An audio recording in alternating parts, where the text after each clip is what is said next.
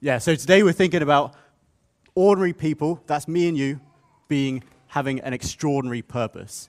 And so, just like it says in Ephesians chapter 2, verse 10, "For we are God's handiwork, created in Christ Jesus to do good works, which he prepared in advance for us to do," which I think is amazing because God has got unique plans for each of our lives, and he has called us for these unique purposes and these special, extraordinary plans. What a great video that was. It was showing how so many people in the Bible, God chose, they were just ordinary people though. In fact, when we look through the whole Bible, almost every single time, God decides to use ordinary people for these extraordinary purposes. None of these people really seemed at all qualified for the job God had for them. Just like David in the video, it said David was just a shepherd, but actually God used him to be a king. I think it's safe to say here that most of us, I'd hope to say all of us, think of ourselves as fairly ordinary people. But we do all have achievements and things that we're proud of, which maybe set us apart from other people. I know I've got some pretty weird achievements in my time. For example, I'm a level 3 rock climber. I don't know how that's going to help in the future, maybe if I'm falling off a cliff or something, but I've done puppetry in my time. Again, I don't know how that's going to help me in a desk job, but you never know. And finally, somehow, apparently, according to Microsoft, I am the best in the country at Microsoft Excel spreadsheet. And that's a very long story, so yeah, we won't even go there. Either way, these are besides the points. It doesn't matter. All of these random achievements, none of them have really seemed to directly help me with the job that I'm doing today, working in church work, doing mission stuff. I don't see how being able to use a spreadsheet really helps me with a lot of the work that I do currently. It doesn't matter if we don't have a theology degree. I mean, I've never had kind of leadership or preaching classes. I mean, it's great if you do have a theology degree, but actually, it doesn't matter because actually God sees past those things. God sees past our achievements, and he wants to use us for our character. He wants to use us for the situations that we find ourselves in life, and he wants us to use us where we're at the moment. In fact, even Jesus in the Bible said to the people, "Blessed are the poor in spirit. Blessed are the meek, for they will inherit the earth. Blessed are those who hunger and thirst for righteousness." These are the people that God chooses. It's not because someone is wealthy or better than someone else. Actually, God's choosing these people, these ordinary people like you and me, who we all have problems. God chooses us maybe because we're poor or meek or with thirst for righteousness. Not necessarily because we may be best suited for the job at first glance. So God chooses ordinary people for extraordinary purposes. That's what we're thinking about today. Christmas is one of my most favorite times of year for many reasons, including getting to light the candle. Hopefully one day I'll get to do it myself. But I came across this video. I'm not going to play it, but I came across this video, which is by some of the same Australian guys who did the last video about the Christmas story. And basically, this whole video is based on the fact that actually the Christmas story is unexpected. They go through all of the different things that we think about in the Christmas story, and we realize that actually, why would God have chosen to do it like that? They won't be expecting that. Jesus, the king, wasn't born like a king was. He was born in a manger in an inn. They won't be expecting that. He was born in a normal town in Bethlehem with, I would say, fairly normal parents who had normal problems, just like all of us. In fact, they probably weren't much older than a lot of the youth here today. What about the shepherds, though? Among the Jews in that period, the shepherds were not only the lowest class in history and society, but actually, in the Jewish laws, they weren't even allowed to witness in the courts, and in other Jewish books, they were seen as the very lowest in the whole of the village, the lowest class in society. But even so, God chose to use those shepherds tending their sheep just outside Bethlehem, these particular shepherds that night, to be the very first people to see the baby Jesus, which I think is amazing. Now, these shepherds were very ordinary guys, but just like Julie mentioned earlier, I think there was also a reason that God chose these particular shepherds. These were the ones who looked after the sheep for the daily sacrifices at the temple. And because of this job, they would have probably been in and out of the temple fairly regularly, and they would have probably also heard rumors about the Messiah. So actually, they would have had some sort of understanding of what was going on. I kind of had a revelation the other day when thinking about this. that these shepherds who tended to these sheep, these sacrificial sheep in the field, were interrupted by God's messengers to go and see, to go and tend to the new sacrificial lamb, the one who would eventually replace the need for these sheep altogether. God decided to reveal the angels to them. God chose for them to be the first people to see Jesus, the first bearers of the good news, the birth of a new king. God chose and entrusted them because they were exactly who he wanted. Not only were they seen of as the lowest class in society, but they probably also were familiar with the law as well, and it would have helped for them to be able to share with the different people in the town. God chooses ordinary people for extraordinary purposes. But how could God use me? I'm just a teacher. I'm just a shop assistant. I'm just someone who goes to school. How could God use me? Well, actually, that's exactly who he wants. But maybe I've done bad things. Maybe I've made mistakes. Actually, it doesn't matter to God. God sees past all the mistakes we've made, and he still chooses us. No matter what stage of life we're in right now, what problems we're going through, what situations we're in, he has unique plans for our lives. And that's what we're thinking about today. Ones that will use us, ordinary people, for extraordinary ways. No one else is more qualified for the specific job God has for you than you. There's a great quote that says, God doesn't call the qualified, he qualifies the called.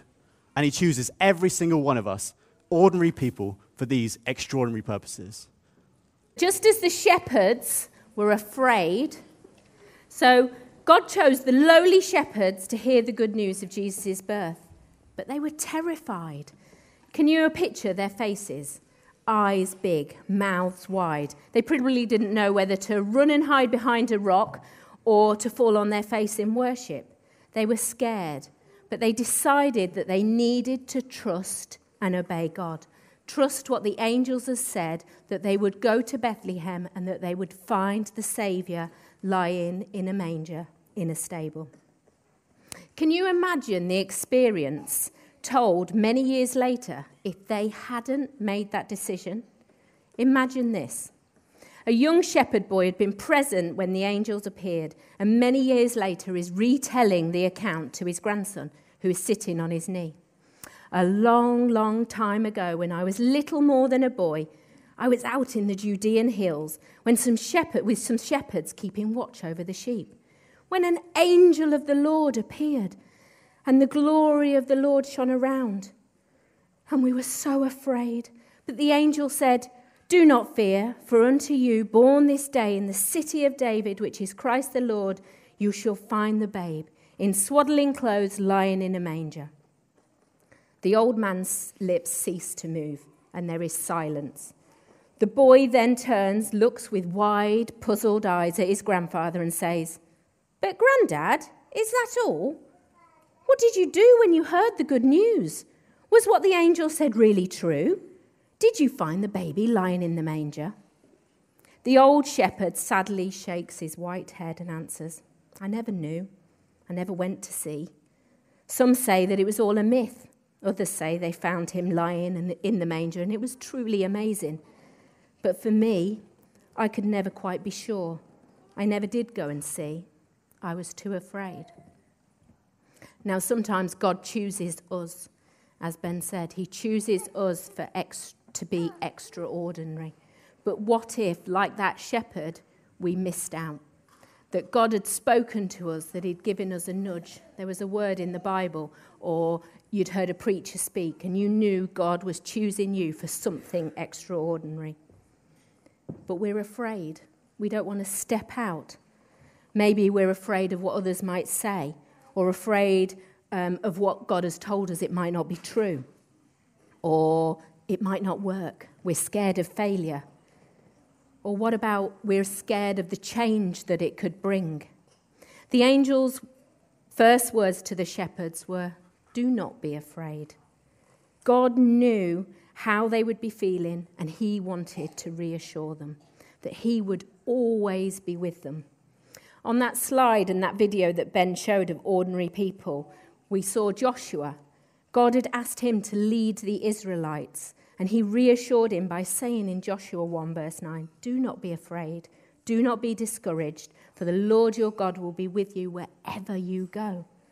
We can put our trust in God, believe that he's choosing us and that he's got it all in hand and that he won't let us down. Okay, so we're on to our third and final bit. What have we looked at? We've looked at why me? Why did God choose the shepherds? And why does God choose us, ordinary people? We've thought about, Julie shared about, what if we're afraid? What if we don't feel up to the task that God has for us? And now we're just going to briefly think about, how do I respond to this? When we hear from God, how do we respond? What are we going to do about it? Well, how did the shepherds respond? Instead of being paralyzed by fear, it says that straight away they decided to go into the town, following what God had told them. They went down to find Joseph, Mary, and the baby. I love this picture because it's the only picture I could find online of the shepherds actually hurrying, because it says in the translation that they hurried to Bethlehem, which I think is such a cool part. Just as they were told after this, they spread the word concerning what had been told to them about this child, probably throughout the whole town, but also in the temple. And it says that afterwards, it said, all who heard it were amazed at what the shepherds had told them. Because God chose these shepherds for this role, the whole town got to hear this good news from the right people to tell them. And later on, this played out perfectly for God's plan. And it will one day allow us to be able to celebrate Christmas today because of it. Therefore, these men who were at the bottom of the social scale in Israel were chosen to be the very first preachers of the newborn king. This was probably because the shepherds listened to what God had told them and obeyed. Sure, they may have been nervous about it, but even so, they did it. And they did it in such a hurried way. I think is great. Did you know that the word angel, angels obviously appeared to the shepherds. Did you know that the word angel means messenger? And actually, that's where we get the word evangelism from, which literally means the messenger of good news. The angels brought the good news to the shepherds, which in turn, then the shepherds evangelized to the whole town. They were the messengers of good news throughout the whole town. And then to the world. And eventually, here to Christ Church Barnet today, so that we're all here today because we've heard this good news. So guys, how do we respond to this? Just like the shepherds did. First they listened to God, then they obeyed. Whether we hear God audibly, or whether we read stuff in the Bible from God, or whether we hear things from other people through God, from God, or maybe we hear it in nature. However we hear from God, that's the easy bit. The hard bit is then to actually remember to obey what it says, to act upon it, even when we're nervous. So on the backs of the sheep, anyone who's made a sheep, if you want to hold it up now, on the back of these sheep, hopefully they dry by now. If not, then you might be able to leave them to dry a little bit longer. But if we can all look at the back of the verse, on the back of the sheep, it says this verse. But you are a chosen people, a holy nation, God's special possession, that you may declare the praises of him who called you out of darkness into his wonderful light. And that's from 1 Peter chapter 2, verse 9 in the New Testament. So if you follow him, this was written to followers of Christ. If you follow him, then you can be 100% sure that you are a chosen people, his special possession. And God wants you to declare his praises because he has brought us life. He's brought us out of the darkness so that actually we can celebrate Christmas together because Jesus, who's the light of the world, came down to earth to save us from the mistakes that we've made. When we hear from God, it's important to do the appropriate action. So thinking about how do we respond to this, I think for some people here today, God calls us to this most simple and basic action of actually giving our lives to him for the first time. God wants our heart. He doesn't care about our approval or our good deeds or anything, but he wants our heart so much that he came to earth to have it. He went on the cross to die for us because he wants that. He wants that relationship with us. So if you have never heard this before, or maybe for the first time today, you're thinking, actually, God God has started to say something to me today about actually maybe I do want to start following him or make that next step of faith today, I'd really encourage you to grab a Why Jesus book at the back or chats with one of the other members of the church after the service. But don't leave today. If that's for you, don't leave today without responding in that way. But there are others of us here who have already welcomed Jesus into our lives. So what are we meant to do about it? Well, let's take a leaf out of the shepherd's book. Let's take a leaf out of the shepherd's book. And remember, God has chosen us, ordinary people, for extraordinary purposes.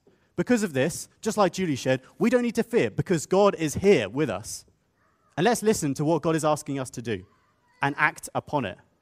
It reminds me of the quote from Nike, their branding, which says, just do it. Now, I know it's not always that easy, but there are always two parts to hearing. There's hearing and then there's obeying, doing what God tells us to do. Whether God's telling us to share the good news, being evangelists like the shepherds, and the angels declaring the praises of Jesus, just like on the backs of these sheep. Maybe he wants us to be a witness in our workplace or at school with our friends. Maybe it means responding to Jesus for the first time by making that first commitment, giving our lives to him for the first time. Or maybe it means doing something radical for him this Christmas time. Whatever God wants to do, whatever God wants to say to us, he has chosen each and every one of us, ordinary people, for extraordinary purposes. So let's spend a few minutes now listening to what God wants to say to us. And then we're going to respond how we feel fit this Christmas time. So what I'd like us to do is families, if you want to kind of gather your children in some kind of group, and anyone sitting in kind of clusters, I'd encourage, we're just going to spend a couple of minutes now listening to God individually. So we're just going to have a bit of time of silence, listening to God, and then we're going to, anything that God tells us that he wants us to do, or anything that we hear from God, in our groups or in our families, I really love to encourage you to pray into those things. Just ask God to help us to do those things, to help us to be obedient to what he's telling us now. So let's, in our individually first and then together, let's just close our eyes now and listen to what God's wanting to say to us.